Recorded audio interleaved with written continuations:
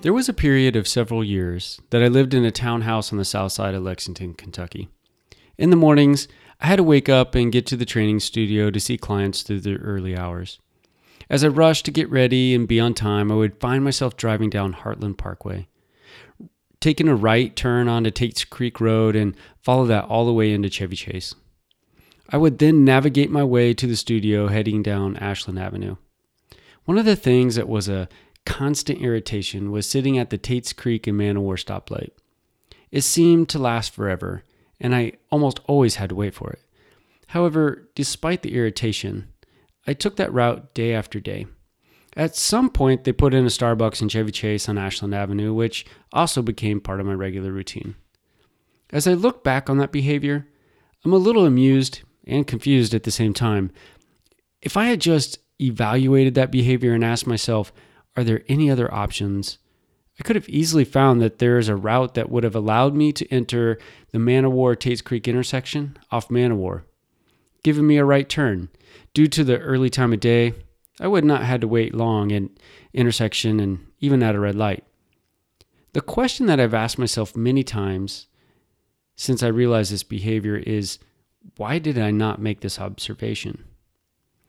The answer to that is a common part of human behavior. For many people, not just myself. We develop routines to help limit the amount of decisions we make each day. These routines limit the cognitive load we encounter, allowing our decisions to be dedicated to more critical analysis. Imagine a day where you had to consciously consider every decision you made. It sounds exhausting. When you look at the routines and patterns that exist in your life, how many of them are automatic? Your morning routine in the bathroom, the first 5 minutes you get home from work, the way you tie your shoes, the way you park the car in the driveway. How many of these regular activities do you have to spend mental energy on? There is a value in having these patterns. As noted, it allows us to focus our attention on more critical decision making. However, these patterns can also create problems for us. When we are trying to live happier and healthier lives, for example, my happiness was less than it could have been, simply because my route to work was on autopilot. What about the Starbucks coffee? What happens if that coffee was loaded with sugar and fat? How often do we turn on the television at night and cannot find anything enjoyable to watch, yet we continue to search for hours out of habit? When you understand that these routines can be positive or negative, it becomes important to review and analyze the patterns over time. Have you developed helpful patterns or harmful behaviors? The follow-up question once you understand what your routines are is, how can you change them? This entire behavior change program is about establishing routines by starting and growing positive behaviors.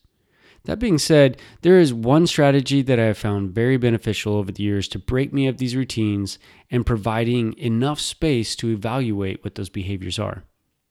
The strategy is to change your setting and your environment.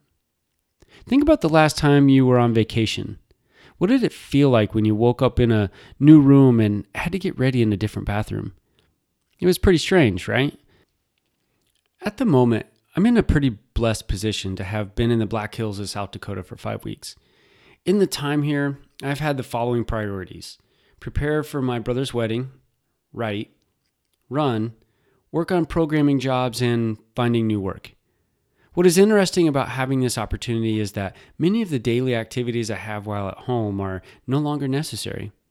It has provided the space necessary to look at what some of those activities are and question if they're truly critical. When I return home, I can decide if I will keep them, eliminate them, or replace them. The reality is that I've had an opportunity like this previously, upon which, returning home, I quickly fell into my standard routine. That observation highlights the power of setting an environment. The routines and behaviors have a way of returning when we put ourselves back into the original setting. While you may not have the opportunity to remove yourself from your day-to-day environment for several weeks, I would encourage you to be observant of your routines the next time you have a vacation, even if that vacation is being gone for a day. Here's some other actions you might consider to take advantage of the power your environment has on your behavior. 1. Move the living room furniture around. so your seating and television are in different locations. 2. Take a different route to work every day. 3. Reorganize your kitchen cabinets, especially the pantry. 4. Reorganize your refrigerator. 5. Change the decorations in your office or cubicle at work. 6. Change the air freshener scent in your car. 7. Move your bathroom items to a different bathroom and use it for your morning routine. 8. Rearrange the bedroom furniture. 9. Remove anything from the bedroom that doesn't have to do with sleeping, dressing, or sex. 10. Eliminate any distractions, primarily televisions, from the dining room. The value of routines in our lives cannot be understated. There are many habits we develop that are carried out without any thought on a daily basis. The environment we live in reinforces many of those behaviors, as our minds work to limit the amount of decisions it has to make each day. Changing your setting not only provides an opportunity for you to evaluate those behaviors, it puts you in a position to be more successful as you develop routines that lead to greater happiness and health.